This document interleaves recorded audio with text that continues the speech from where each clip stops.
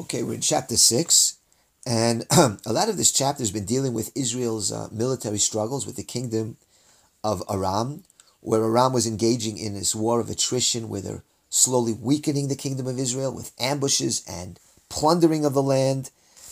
And we saw a couple of verses ago, we're in verse 24, but right before that, we saw that Elisha actually pulls off a miracle where he has the Aramean soldiers trapped in the Shomron, and he gives instruction to the king of Israel to release them. So we examine why would he do that. I mean, he's sparing a very vicious enemy, and we said that because it's not a war that the king fought, but the prophet fought. So the rules kind of change, and because Elisha's goal is totally to sanctify the name of Hashem, he can achieve that by releasing the prisoners, where they can now go to Aram and tell of the amazing miracle that the prophet in the Shomron is able to do, and that kind of causes a Persume Nisa, a publicizing of the miracle a lot more than if you just kind of shechted, slaughtered the soldiers there on the spot. And that might be another factor that we didn't mention why they released those captives. In any case, we see now that they're going to come back. Aram is going to come back in a big way. And that opens here in verse 24. And it was afterwards, that is after the hostility, there was a break in the hostility. But after that, the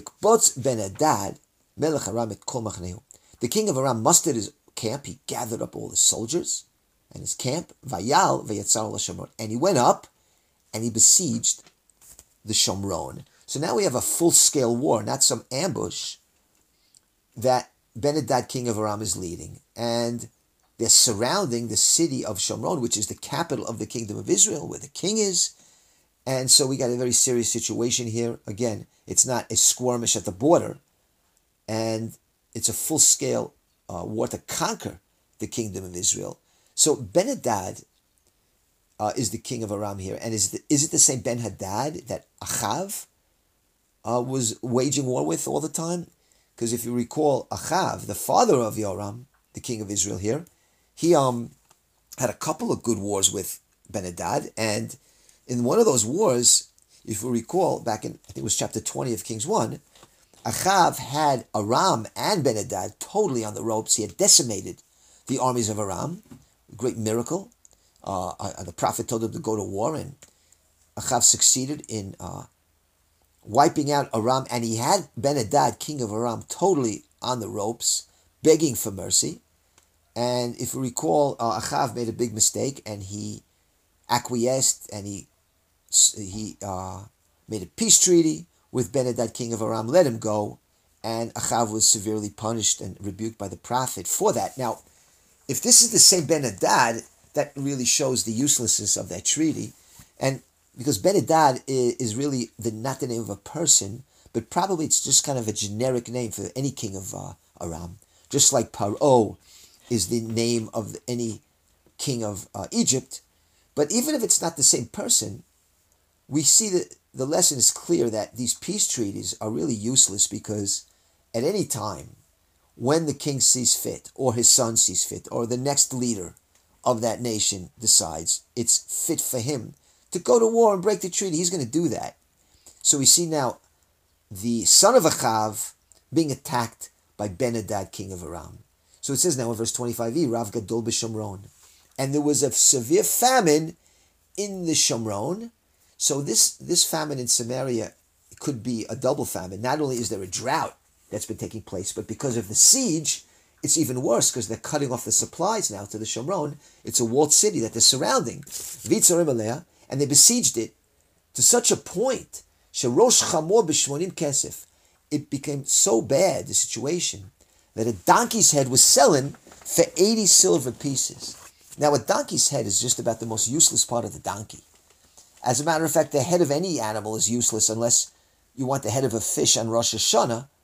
You're not going to do much with a head, but in this case, because the famine was so acute, the donkey's head was going for 80 silver pieces. So obviously the people are being forced to eat unclean animals and even the head of a donkey. And not only that, but it says in the verse, for 25, the continuation, and a quarter of a kav of pigeon droppings was being sold for 5 silver pieces. So there's no wood, there's no supplies, they can't make a fire, so they had to kindle pigeon droppings, and that's going for a pretty steep price of 5 silver pieces. So that's the situation. Verse 26. So now, the king of Israel was passing on the wall. That is, he's kind of surveying the situation. Ve'isha tza'aka alav, and a woman cried out to him, Lamor, and she said, Hoshia Adonai HaMelech, save me, my lord the king. So it says in verse 27, Vayomer, and he said, Al Yoshiech Hashem me'ayin Oshiech, that if God can't save you, how can I save you? And then it says that he said to her after that, Min hagoren or min hayakev, from the threshing floor or from the wine press. So the king is answering her that I have no access to food. The threshing floor and the wine press are outside the walls, and I can't give you anything to eat. And you could just see kind of the cynicism and the hopelessness in the king's voice is when he says, if God doesn't save you, what do you want from me? That's basically what he's saying. So while we see that the people are turning to the king for hope, he has no answers, and we'll see that the king of Israel throughout is going to be just hopeless and hapless here. So it says now in verse 28, Vayomer la hamelech malach. So the king said to her, what do you want? That is, he thought she just wanted food. So he said, I can't give you any wheat or wine because it's blocked away. It's blocked off from the siege. So she's telling him, no, I have something else. I want you to litigate for me. And she gives him now a story. The Tomer, Haisha Zot Amra, this woman here, next to me, said to me, Tni et benech v'nochelnu hayom. She said to me, give me your son and let us eat him today. Vet beni nochel machar. And she said, tomorrow we'll eat my son. So what happened? V'nevashel et beni. So we cooked up my son, v'nochaleo, and we ate him. V'omar alea bayom acher. And so I told her the next day, Tni benech v'nochelnu, give me your son and let us eat him. After it's your turn. We ate my son. Now it's time to eat your son. That was the deal. And what happened? She hid her son. So this horrific story of cannibalism and a total loss of humanity here, as exemplified by this story, and according to the Talmud, they have actually a dispute in the Talmud to show how bad it was. When she says she hid her son, the second woman didn't give her son over. Did she hide him to keep him alive until maybe food comes along? Well, one of the rabbis of the Talmud says, no, this second woman actually cooked her son and slaughtered and cooked her son. And she was just holding back on giving the meat, the flesh of her son to this woman, because it says, give up your son and let us eat him. It doesn't say let us cook him or slaughter him. That means he was already slaughtered and cooked, and she wants to eat him, and she's not letting this other woman eat her son. So that kind of just makes the situation even more brutal, if that's so. So let's go on to see now what the king's going to do about this. When he heard the woman's words, he rent his garment, and he remember, he's tearing his kingly garment, which is kind of shocking to see, while he was passing on the wall. Obviously, he was upset at this story. So he rents his garment, and he's walking on the wall, and the people see it. It's like a public display. What do they see also? They see that underneath his kingly garment, he was wearing sackcloth on his flesh. So the king of Israel, upon hearing this story, was so upset that he did a kriya.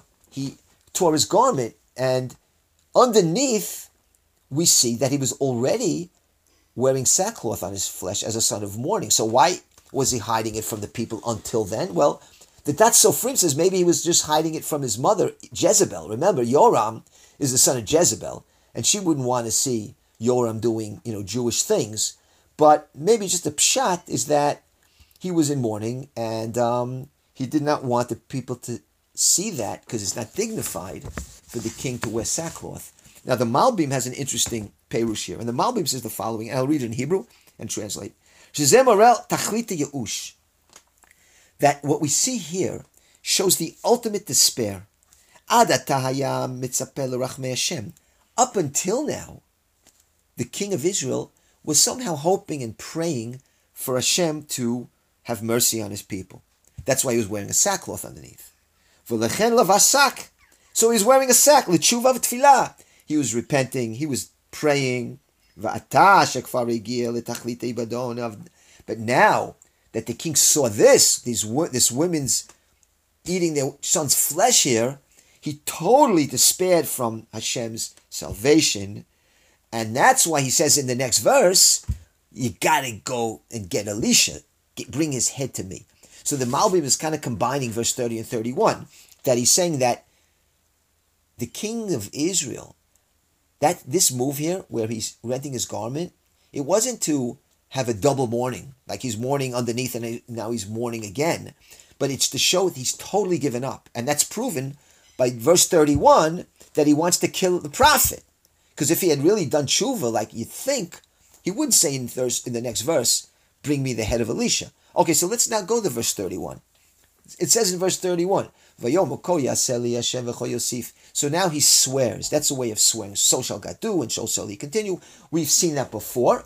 That's kind of a term of lishvua. And he says, I swear, to stress what you want to say, Im yamod rosh Elisha ben Shaphat alav hayom. If the head of Elisha remains on him today. So what he's saying here is, I want to take off Elisha's head.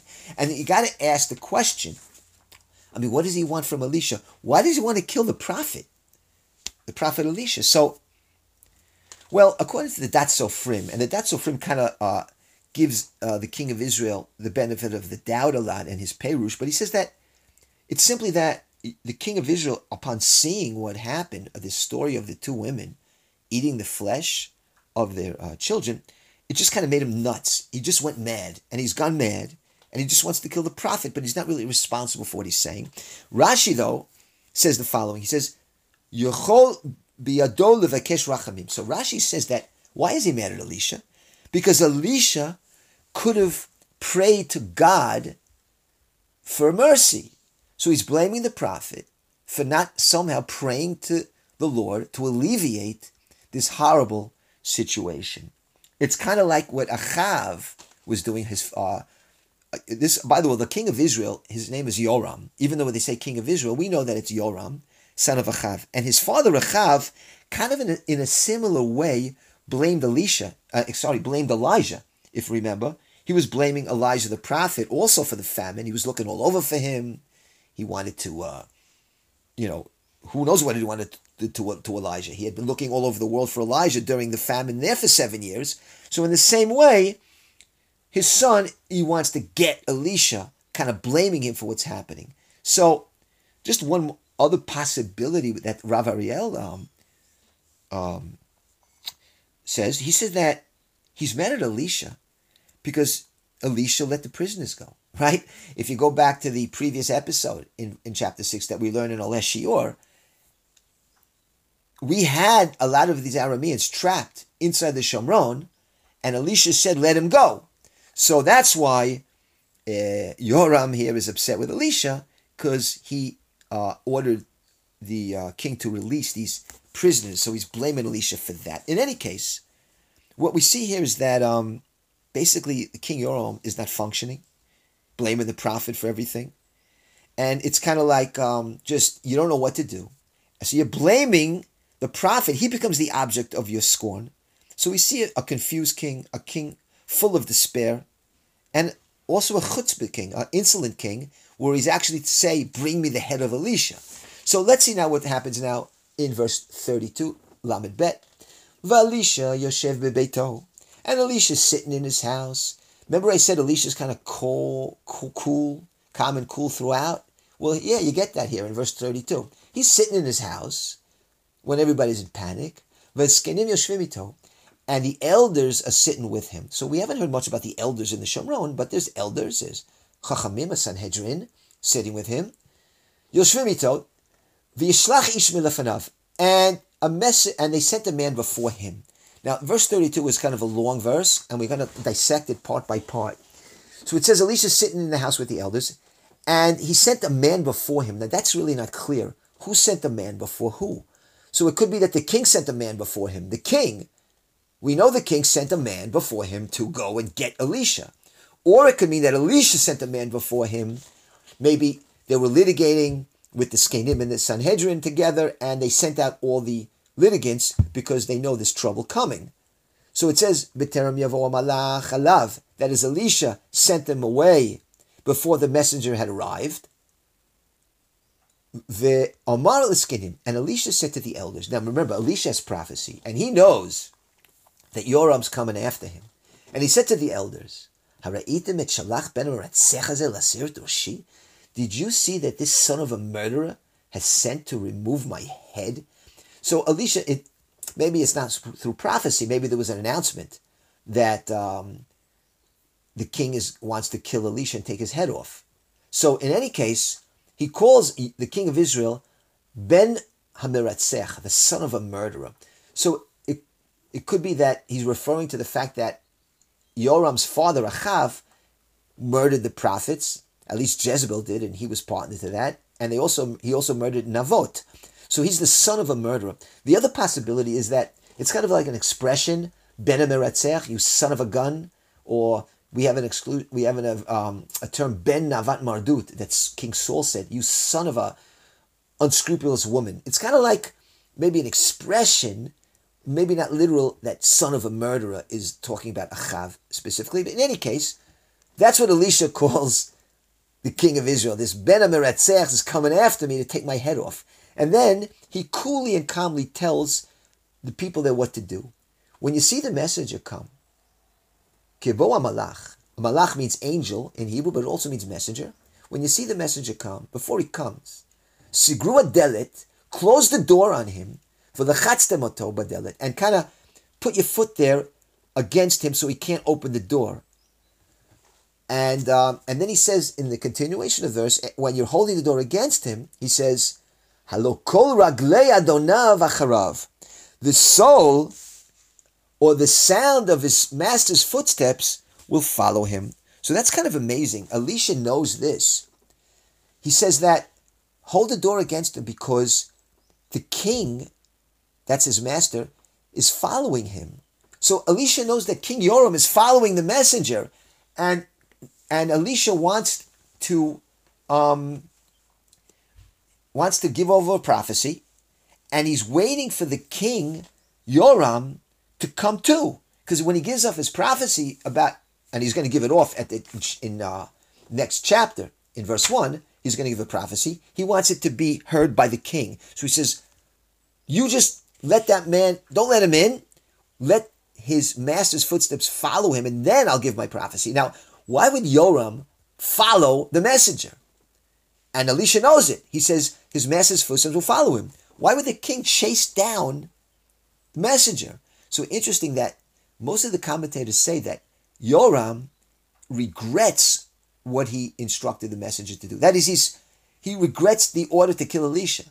He knows it's wrong, and he's trying to undo that kingly command. So he's running after the messenger to halt that order. So we see again, Yoram is a vacillating king, an indecisive king. He might not be a bad person. He's identifying with the pain, but he doesn't know what to do. And he, again, helpless and hapless throughout this entire situation. So it says in verse 33, and just while he was speaking with him, while Elisha was telling the elders what to do, the messenger was coming down to him. And he said, "This calamity is from the Lord. What can I hope more from the Lord?" So what is that? Now, there's a lot of verses in this chapter, at least in this episode we're learning, that aren't really clear. You don't know who's talking. You don't know who's saying to who. Like when it said he sent a man before him in verse 32. Now we have another verse here that he said, "Behold, the calamity is from the Lord. What can I hope from the Lord?" Who said that, and what does it mean? And that's how we end the chapter, by the way. So let's try to end up this chapter and try to figure out this last verse. Again, what's the situation? They've breaking into Elisha's house. They're coming down to his house. Elisha is telling them to hold off until the king comes by. And the king comes there. And this messenger comes there. And then we have this verse, Vayomer hinei zot hara me'et Hashem. This calamity is from the Lord. So who said it? So most likely the king said it. The king of Israel came there. And he said, this tragedy is from the Lord. What more can I hope from the Lord? What does that mean? So the simple understanding, Rashi brings this, that by saying this tragedy is from the Lord, the king is admitting that this is from Hashem. It's not Elisha's fault. Not only is it from Hashem, it's something that's written directly in the Torah. Because it says in the Torah, in the Tochacha, in Deuteronomy chapter 28, when it's giving a list of curses, that you will eat the fruit of your womb during the siege. And that's exactly what's happening. They're eating the fruit of their womb. So the king is saying here that this tragedy is from the Lord. That is, it's written in the Torah. It's one of the curses from the Lord. So if that's so, why would he say, and what more can I hope from the Lord? Ma ochil Hashem od, as it says in Hebrew, ma ochil Hashem od. So that means that if it's written in the Torah, then what can I possibly do to rectify the situation? That is, Hashem's not going to change his mind. He's decreed this terrible tragedy. It's written in the Torah. What can I possibly pray for to fix that? So that could be how we can understand this final verse in chapter 6. The mitzvah that David has a little nice twist on it. And he says that what he's saying is, well, first of all, let's look at it in Hebrew. Ma ochil Hashem od. The word ochil, it comes from the root yachel. Now, yachel means to pray, but it also means to hope. Now, they're similar words. You pray, you hope. But if it means to hope, then you can say the following. And this is the mitzvah that David says, that if this is from the Lord, if this calamity is truly an act of Hashem, as we see written in Deuteronomy, and it's a punishment for our sins, then the messenger is saying, and here the messenger is speaking according to the mitzvah that David, he's saying, if I harm the prophet, what hope will there be for me? So achil, from the word hope, if I harm the prophet, I've sinned horribly because it's from Hashem.